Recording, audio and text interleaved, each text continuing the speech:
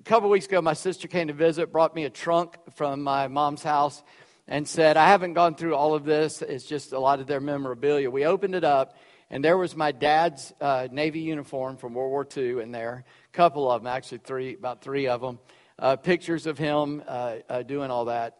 And I didn't know how small he was till I looked at it. I couldn't wear it. I mean, he was like 130 pounds and 5'8" or something. He was tiny. I always remember him as being this huge giant, but he was actually kind of a small man.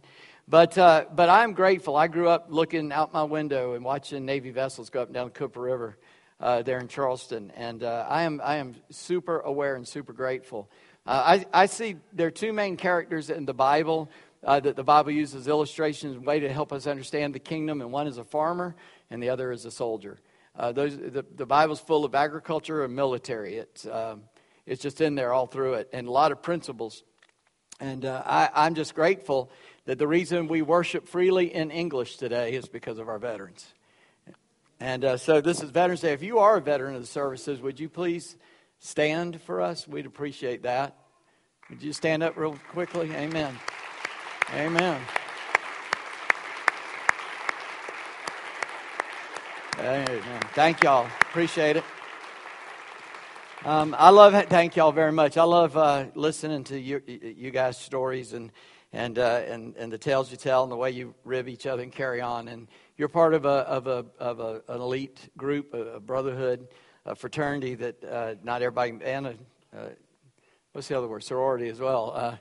Sometimes we have women veterans, just I guess none in this service today, but we are very, very grateful for you putting it on the line for us. So thank you so much, and I hope that you enjoy your weekend, and a day off tomorrow. If you work a job, let you off tomorrow. But anyway, today we're back in the book of Acts. So if you'll turn there, and today we're going to see some spiritual warfare going on. That's for sure. Today I call this "I Can See Clearly Now," and I hope if you're of a certain age, that triggered a song in your head. I know I was singing it all week after I came up with that. And we won't sing it for you guys. Younger people, don't worry about it. It's just old people stuff. I'm in stores now and I hear the elevator music and I go, I remember when that came out. It didn't sound like that then. So I know I'm getting a little bit older. But the reason I called it that is because one of the main characters in today's scripture and the story we're going to see is a man named Simon. And Simon is a magician. He's a sorcerer, a legit sorcerer. And he misses the gospel even though it's clearly preached to him. And so this is not Simon. This is hopefully you, that once you hear the gospel, you will see clearly what it takes. And let me explain where I'm going with that, because really in the church there's kind of two kinds of, not kinds of Christian, but Christians with two different experiences of how you came to the Lord. There's people who didn't know anything about God, didn't give a flip about God, and that's the majority of the population of the world. They might know of a God or something about some kind of a God, but they don't know the God of the Bible. 4/5 of this world or 3/5 of this world don't even have the opportunity to hear about the God of the Bible. And so you're just out there living life, and then one day, man, God did some things in your life circumstantially or whatever, and suddenly you realize that there is a God who is real, and you opened your heart and your life and allowed him to come in and radically change your life. And then the other group of people are like me. I was going to church 9 months before I was born. My mom worked with the girls group in our church, which back then was called GAs, means Girls Auxiliary. When you see GAs written out, it looks like gas. It didn't mean the girls had gas. It was Girls Auxiliary, comma, plural S. So I had to go to GA's because my mom was one of the directors of it, and there was nowhere to send me at that time. And so, I did it all, and I did choir, I've done Sunday school, I've preached, of course, I've done bus ministry, done a bunch of different things in my life, and I just grew up going to church. And when that happens, there's not a story in the Bible, and I hate to even say that because you probably come up with one I never heard of before, but none of the major stories I haven't heard or know or could tell you and tell you even some more details about them, because I've been listening to them since I was in the nursery. I've been listening to the stories of the Bible since I was a little kid. And when that happens, you become so familiar with it. I can remember certain times in my life over certain things like Christmas, where do I really believe, and especially about the resurrection, do I really believe a man died and was put into a tomb and then came out, not a zombie, not some ghost, but a real, living, never to die again person with a different kind of body that gives us hope that one day we'll have that resurrection? Do I really believe that, or is that a story? Is that a fairy tale, as some people would think or imagine? It's illustrated by a little story I heard about this ranch, and the two horses are in the stable talking to each other.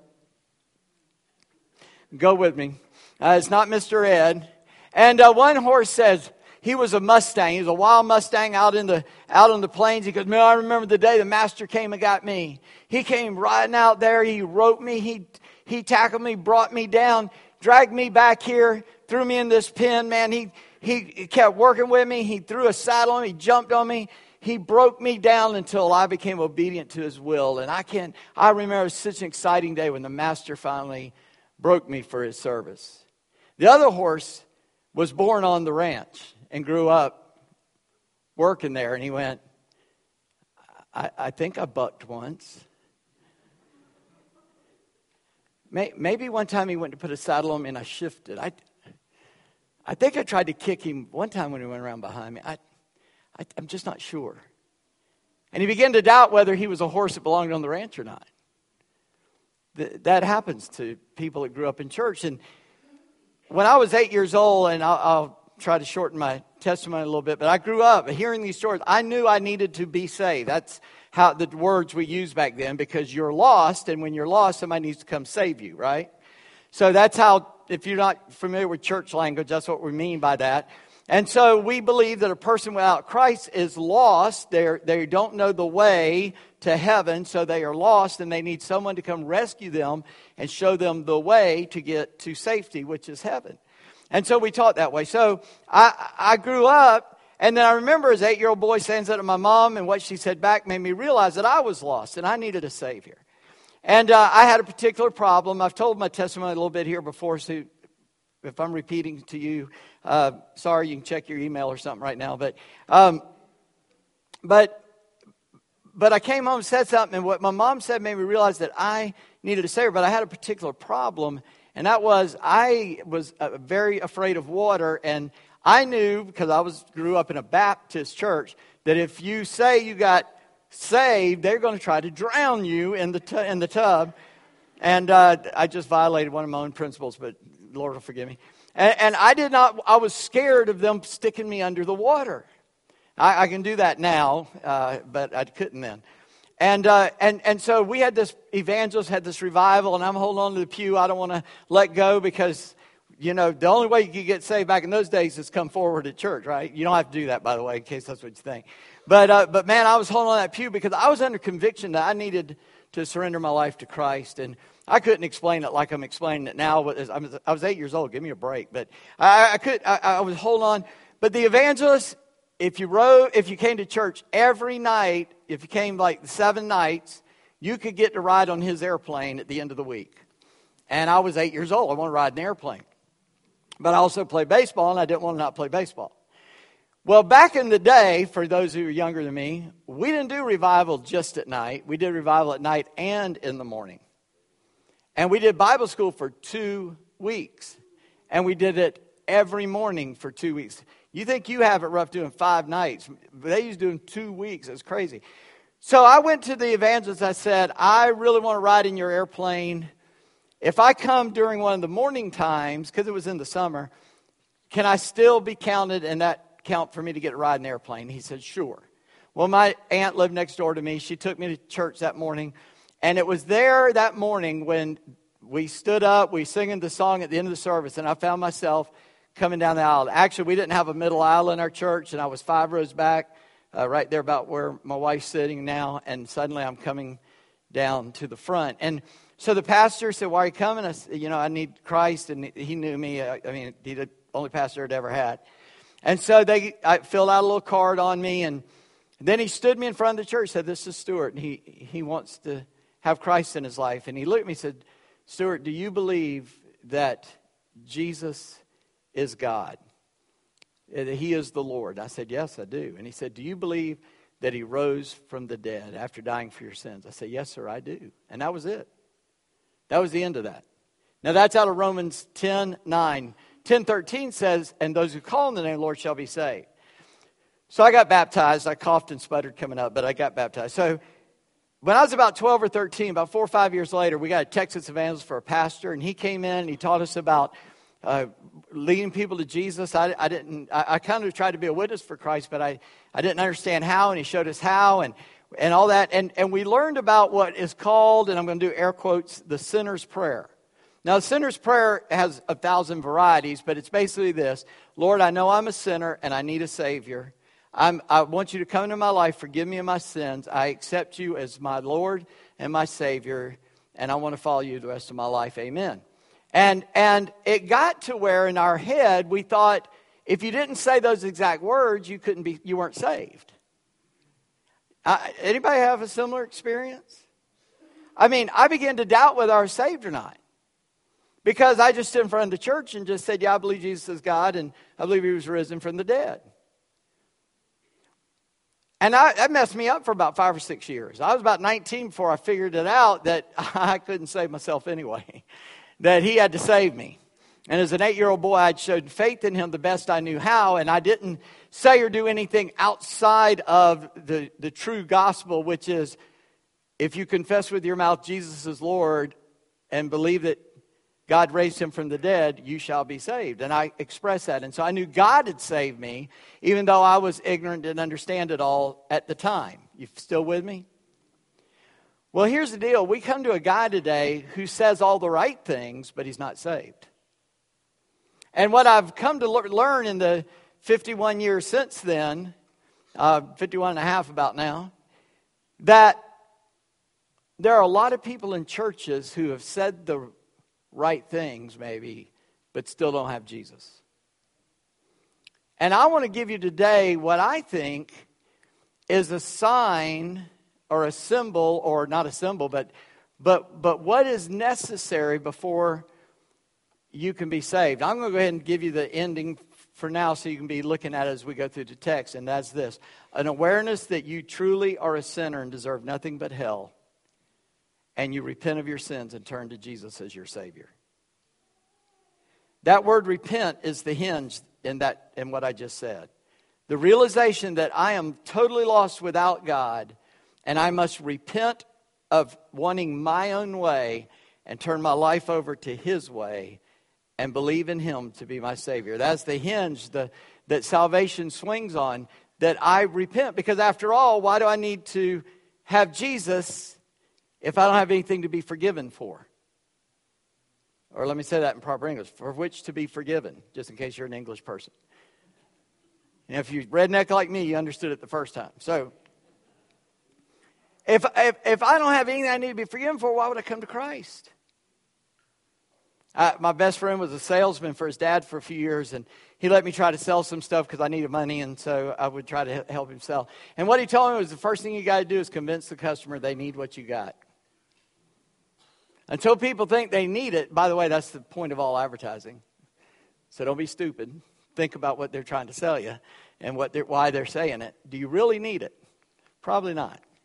And if you really talk yourself out of it, you'll be a happier person.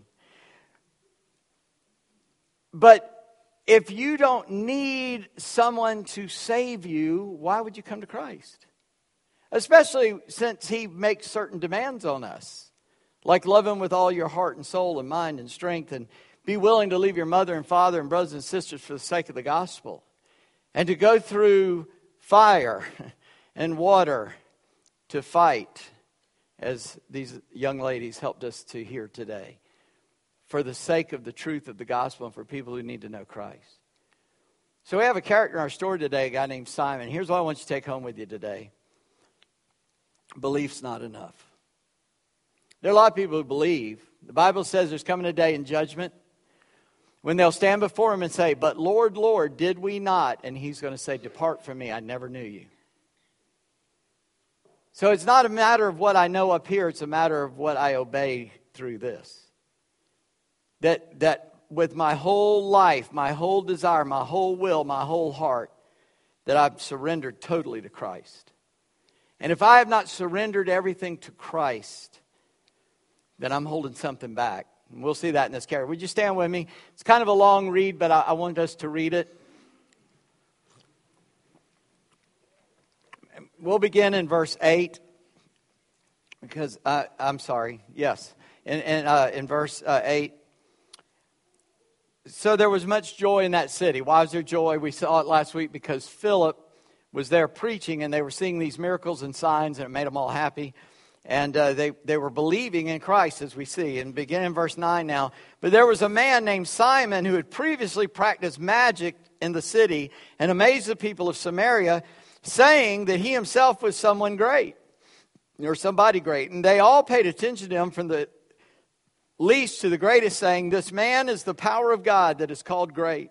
And they paid attention to him because for a long time he had amazed them with his magic. But when they believed Philip as he preached good news about the kingdom of God and the name of Jesus Christ, they were baptized, both men and women. Now listen carefully. Verse 13. Even Simon himself believed, and after being baptized, he continued with Philip. And seeing signs and great miracles performed, he was amazed. Now, when the apostles at Jerusalem heard that Samaria had received the word of God, they sent to them Peter and John, who came down and prayed for them that they might receive the Holy Spirit, for he had not yet fallen on any of them, but they had only been baptized in the name of the Lord Jesus.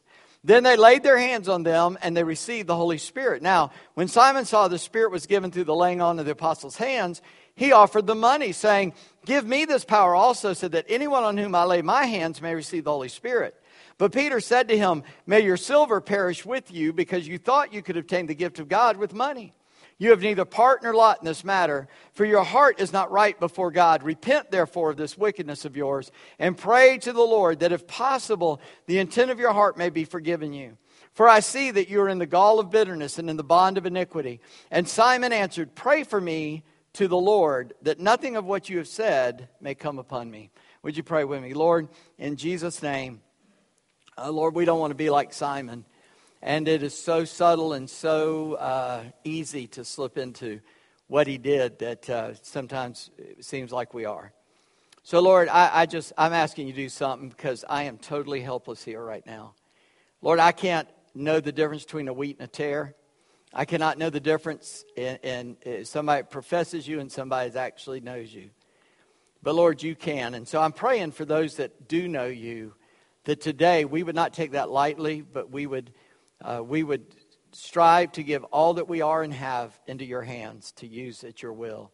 Lord, I pray for those who know that they don't know you. That, Lord, today your Spirit would draw them to yourself, for only you can do that. We can't push them there. You have to draw them to yourself. So we're asking that you might use our words and the things we do to help them to understand, and you would draw them to yourself. But, Lord, for that person in the most dangerous spot, they're religious, they think they're okay, they've done the right things, but, Lord, their heart is far from you.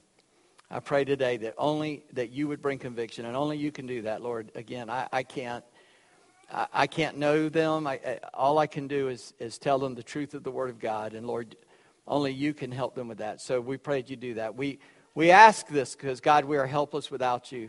We are hopeless without you, but with you, Lord, we have everything we need, and we are just made perfect in the image of Christ. And so I pray that, Lord, you continue that work in our hearts and lives. We bind our enemy in Jesus' name, and we ask for your freedom that you might work through and in us. In the name of Christ, we pray it. Amen. Thank you. Y'all can be seated. And I spent a lot of time in that introduction, and so I'm not going to have as much time in the text, and there is a lot of great things in here.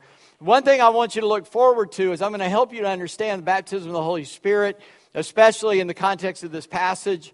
A lot of people get confused on that, and there are a lot of different beliefs on that. It's really simple. It doesn't take long. But first of all, I want you to see and kind of revolve this around this character of Simon, even though he's not really the main deal, even though he's kind of the subject of this. The main deal is always Jesus, right? The main deal of Scripture is always Jesus. Thank you. Y'all learning. When I pause, that means say amen quickly. The The main deal, Jesus said, search the scriptures, with them you find eternal life, and these are they that testify of me. So everywhere you read in the Bible, be looking for Jesus. You'll find him there. But Simon, I want you to understand, first of all, was self-important. He thought he was a big shot.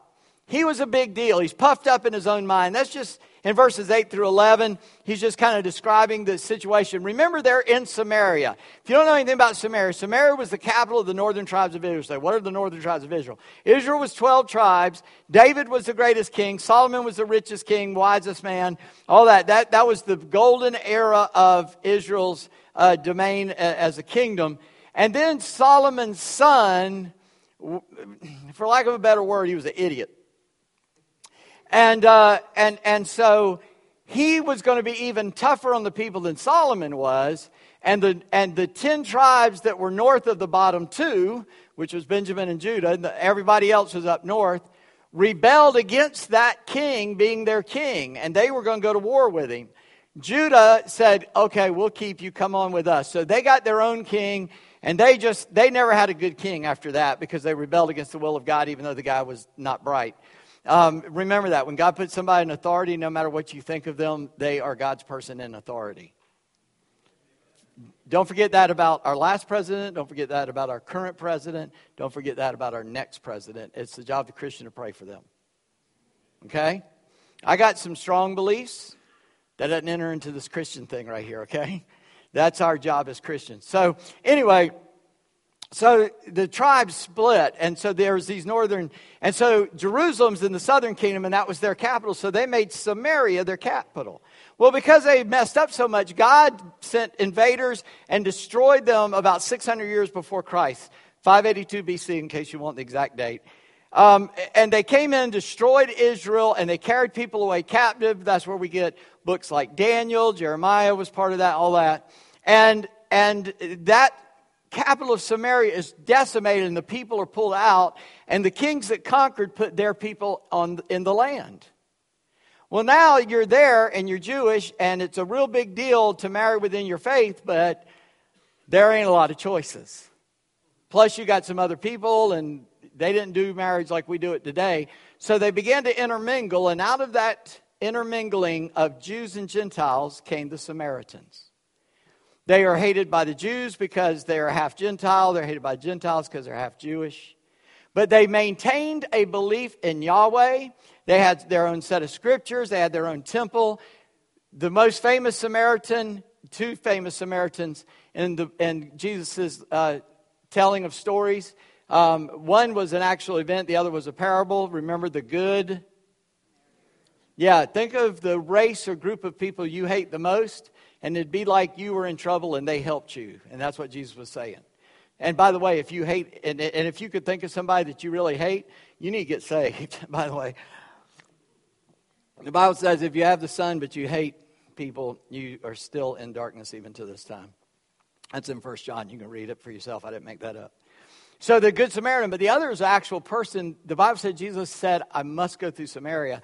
He didn't have to. They always didn't go through Samaria, but he did. And he met their woman at the well. Yeah, see, y'all are good. Y'all are smarter than me. So the woman at the well, she's a Samaritan woman. And he leads her to a belief about himself. So when Philip goes up there, they've already heard about Jesus. And now Philip's preaching, and they start believing. But Simon is up there. He's been doing magic. Now, I know when I say the word magic, you think, yeah, like an illusionist. No, not like an illusionist. He did magic. There's a difference between illusion and magic. Magic's a real thing. Remember when I was talking about growing up in church and you kind of think things are just kind of a story instead of a reality? There's a real devil. And he's always trying to copy what God does. And there are real followers of Satan who do magic. They're called witches, but a witch won't say she's a worshiper of Satan, but some are. But some aren't. Mostly we call them Wiccans. And you can be a man and be a witch. You call it a warlock if you want. But they believe in the reality of that because there is a reality to that. Because the devil will want you to think that you have some kind of power in this world so that you will go to sleep about your true condition and destroy you in the end. And Simon was one of those people, and he could actually do signs and wonders and miracles, and he did them. Remember, a miracle is not necessarily a sign that God did something. It's a sign a supernatural being did something. Right? And there's only two that control the powers of the spiritual world, and they're God and Satan. And when I say God, I mean the Trinity, Father, Son, and Holy Spirit, and Satan. I mean, you live in a place that had a mystical, or what was it, mischief and magic or mystic weekend. Now, I know a lot of people, they just went down there to have fun, but what I want you to understand is there were real witches there. There are people who really dabble in the dark arts there. This is a real thing. And Simon liked that everybody thought he was the big shot. There's a heresy that is formed very quickly in the New Testament, and Paul writes some of his epistles to fight against that. It's called Gnosticism, and Simon is believed to be the beginner of that. And it says there in verse 10 that the people said, this man is the power of God that is called great. He could do tricks. They thought he had the power of God, but he didn't. And he used the magic to amaze people. It says they were amazed. That means just fooled. It does have that sleight of hand idea. It's like he'd do something, but it wasn't that he wasn't actually doing it. It's that what he did led them to a false belief about who he was. Sleight of hand or illusion is when I make you look at something when what I'm really doing is somewhere else. And then when it pops up, it surprises you. That's just sleight of hand. You can use that in a lot of ways, and it's not evil. But what is evil is actual magic. This guy's doing actual magic, and he's feeding on the attention of people, and as if he has the power of God. And so beginning in verse 12, now we see that he is self-important. We see that he's salvation deficient. He does not have salvation. Look at verse 12, and in fact, it becomes very clear later. This isn't as clear in these verses. I'm calling it that just to put your mind there. But in verse 12, but when they, the people of the place, believe Philip as he's preaching. Now, he's in competition with Simon now. Because now Philip's giving them the gospel, and they're leaving Simon and coming to Philip. That happens a lot in the New Testament. Usually the people that are getting left get angry. And Simon doesn't seem to get angry because he doesn't care as much about that as he does about having the power himself, as you'll see later. But when they believed Philip as he preached good news about the kingdom of God in the name of Jesus Christ, they were baptized, men and women. And look at verse 13. Come on, Stuart, what's wrong with you? It says right there, even Simon himself believed. And after being baptized, he continued with Philip. And seeing signs and great miracles performed, he was amazed. Didn't I just tell you that word amazed means led to the wrong belief? See, he just thought Simon was a better magician than him.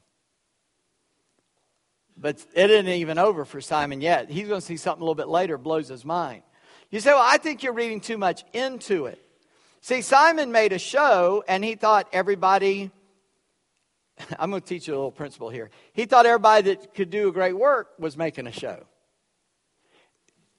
But before I get there, John 2 says this in beginning verse 23. Now, when he was in Jerusalem, talking about Jesus, at the Passover feast, many believed in his name when they saw the signs he was doing. So Jesus did signs, and they believed in him.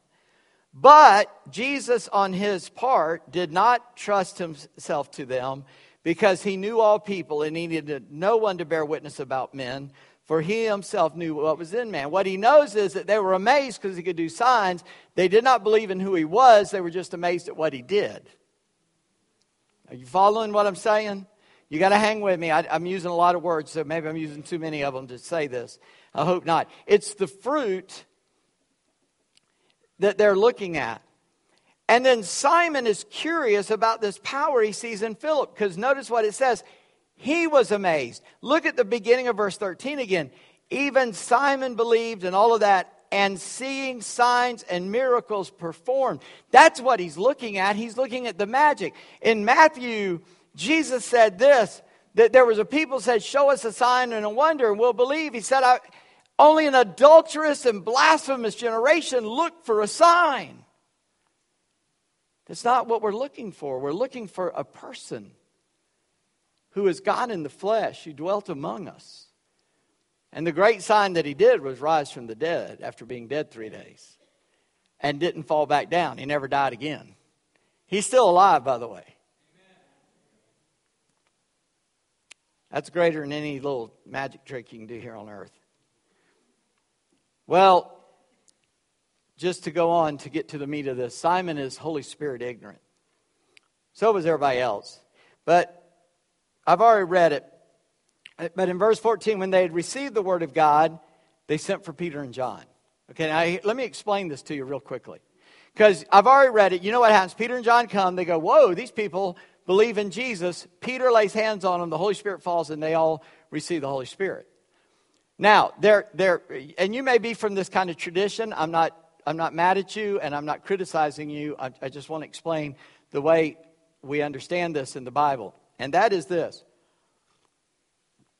See, those people believed and then they had a second event where the Holy Spirit baptized them.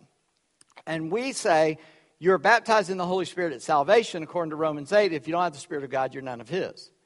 So you can't get saved and be His and then later get the sign of being His. You get it when you get in. Right?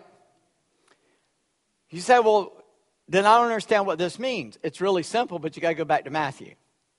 In the book of Matthew, Jesus is hanging around with the disciples and he says, so, what's the scuttlebutt on the street? What are people saying about me? Oh, man, they say you're Elijah or one of the prophets come back from the dead. Some of them even saying you might even be John the Baptist, come back from the dead. And Jesus says, well, who do you think I am? And Peter spurts out, thou art the Christ, the Messiah, the Son of the living God. And Jesus turns to Peter and says, blessed are you, Simon, son of Jonas, for flesh and blood didn't tell you that. God told you that.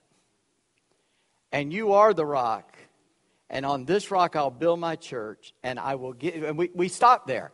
And I will give you the keys of the kingdom. What kingdom? The kingdom of God. He gave them to Peter.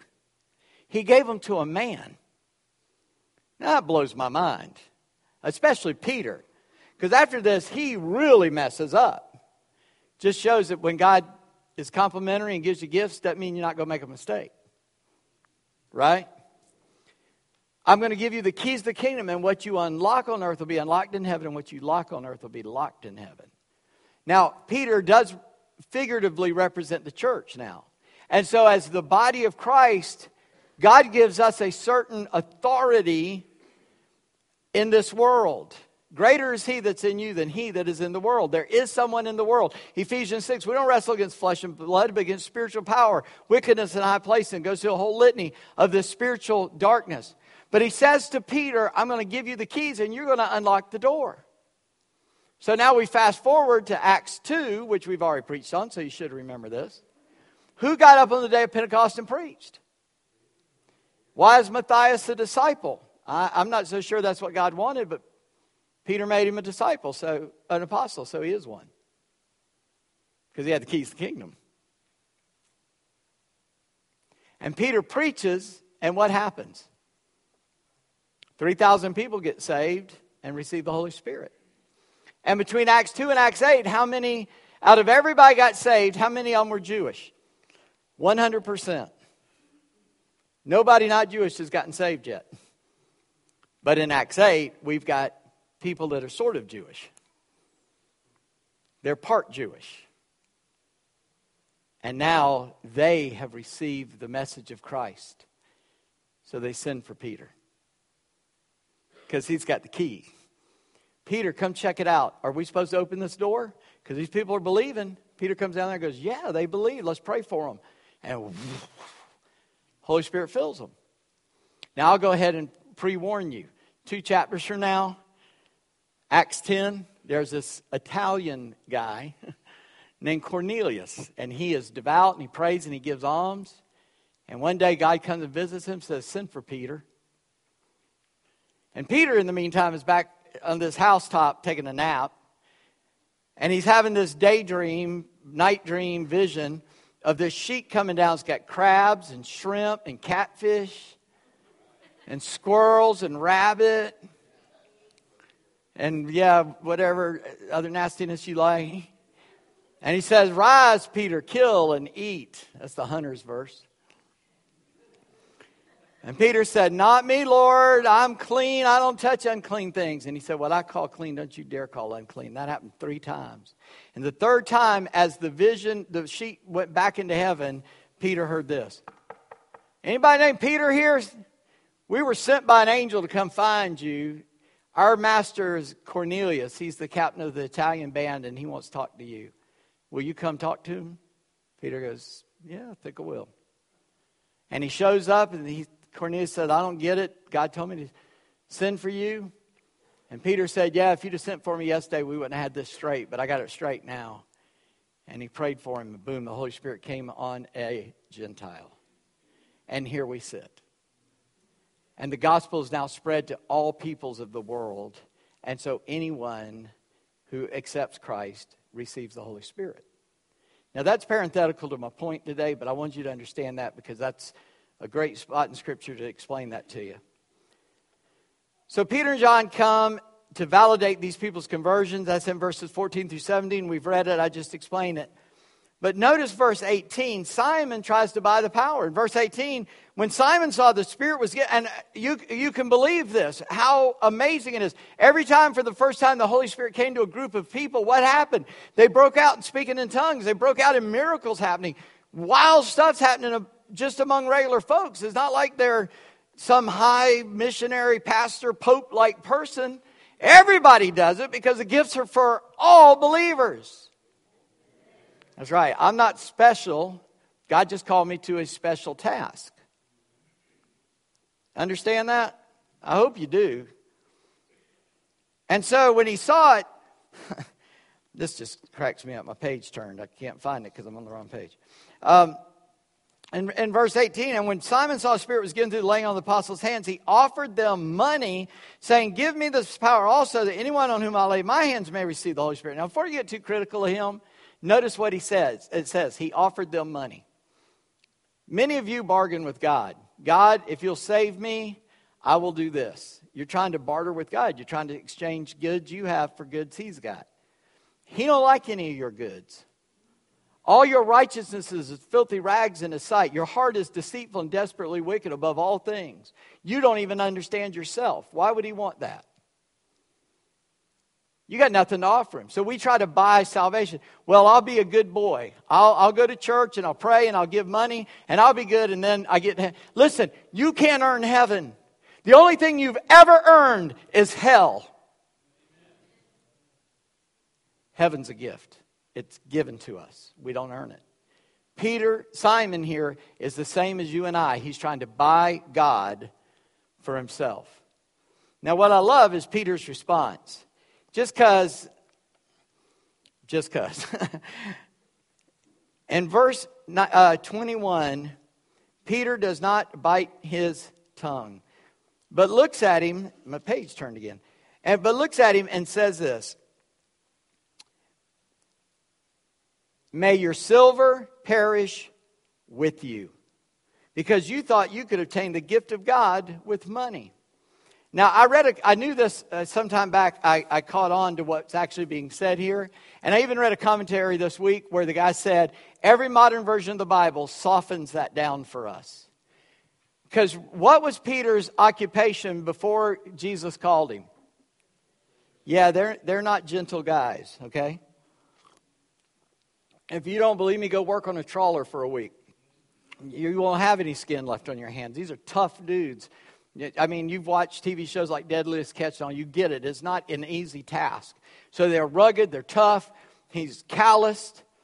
And he was, as it said earlier in Acts, ignorant and unlearned. But he'd been with Jesus. So he looks at this dude and says, "You're going to hell, and I'm going to tell you. Why don't you take your money with you?" That's what he said. Now, he didn't say it as a cursing. He's not cursing the guy. He's giving him a fact. Dude, you're going to hell. You just, by your own mouth, you just said you don't get it. And may your money go with you, because I don't want your stinking money. Look at what he says. Verse 21, he says that. Verse 22, he says, you've neither part nor lot in this matter. A very Jewish expression. It's in the Old Testament. They have no part or lot with the kingdom of Israel. No part or lot in this matter, for your heart is not right before God. Repent. Oh, there's that word I told you to be looking for. In verse 23, 22. Repent, therefore, of this wickedness of yours and pray to the Lord that if possible the intent of your heart may be forgiven you. He doesn't give me much hope. I don't know if God's going to forgive you for that, man, but you pray and see what he says. For I see that you're in the gall of bitterness and in the bond of iniquity. What he's saying is you've been trapped by your sin. You've been trapped by that witchcraft, that magic you were doing. You're holding on to that. You want to be important. And now you want to buy the power of God to make you more important? How many religious people do the same thing? They want to exhibit the power of God so they can be wealthy and important, wave their coats over groups of people and watch them fall down. Anybody talks about themselves, their ministry, more than about Jesus, you ought not listen to them. When they built the Billy Graham Library in Charlotte, Dr. Graham was already older and sick, and they took him to see it, wheeled him through it, came out and said, "What'd you think?" He says, "Too much about Billy Graham in there."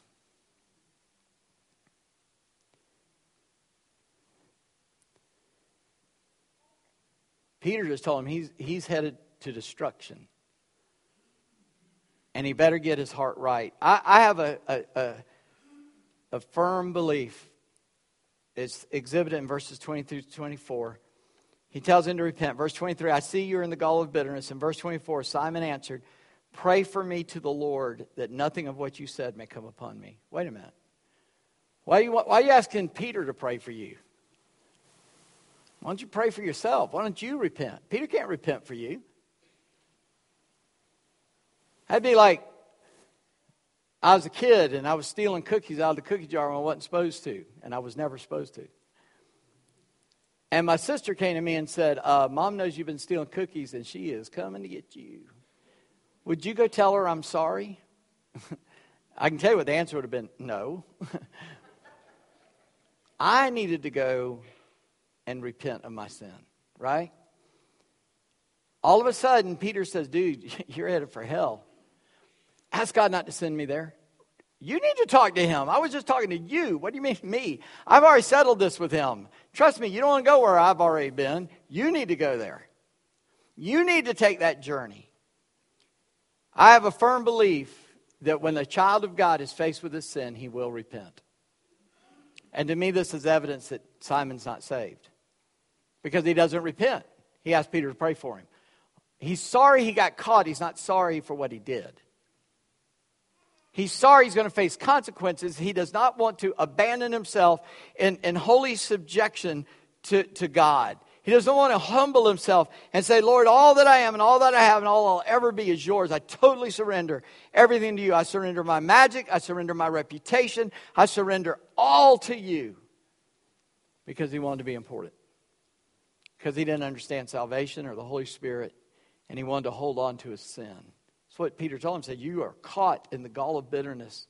You're clutched by your iniquity. And you can't let go. And you better let go. Here's some practical things maybe you could do this week. First of all, evaluate how many times you make yourself the center of the universe. I put some verses up there. You might want to write those references down. Look out in Romans 12:3. It says, don't think more highly of yourselves than you ought to think. Let me read it to you. For by the grace given to me, I say to everyone among you, not to think of himself more highly than he ought to think, but to think with the sober judgment, each according to the measure of faith that God has assigned. In other words, know your place. Today they say, stay in your lane. This is what God gave me to do, and that's what I got to do. I can't be a great Billy Graham. I cannot be a different kind of path. I'm who God made me to be, and I can't sin, but I've got to let God use me, what he created me to be and do. And stay in that lane, not be jealous of other people, not desire your gift. I need to just exercise the gift God gave me. That's what Romans 12:3 is saying. So how many times do you sit around wasting time wishing you were somebody else could do? Do it yourself. Ask God to help you to be what God created you to be. Then secondly, don't treat God as if he's subject to us. In Numbers 23:19 says, is God a man that he should... It goes on. It's the verse that it sobers my mind. It just says, we tend to think of God as if he has the same kind of thinking process we do, and he doesn't. And when we go to pray, we pray selfish prayers. We think God's got to do stuff for us, and we treat him like a gumball machine. We put a quarter in the slot and turn the handle of prayer and get a gumball out. Prayer is not about getting things from God. It's about getting to know God.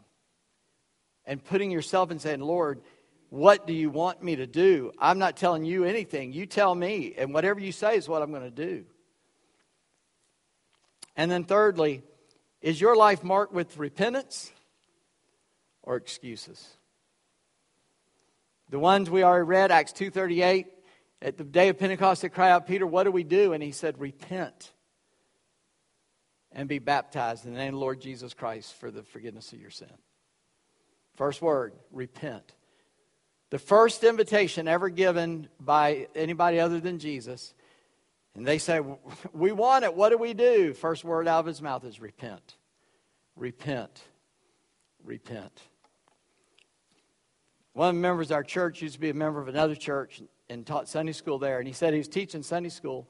And they were talking about praying and forgiveness of sin and dealing with sin in our life, all that. How do you handle sin, because we still see sin in our life, and Romans 6, 7, and 8 talks about that. But it was one of the pastor's wives sitting there, and she says, sometimes I go 2 or 3 weeks without sinning.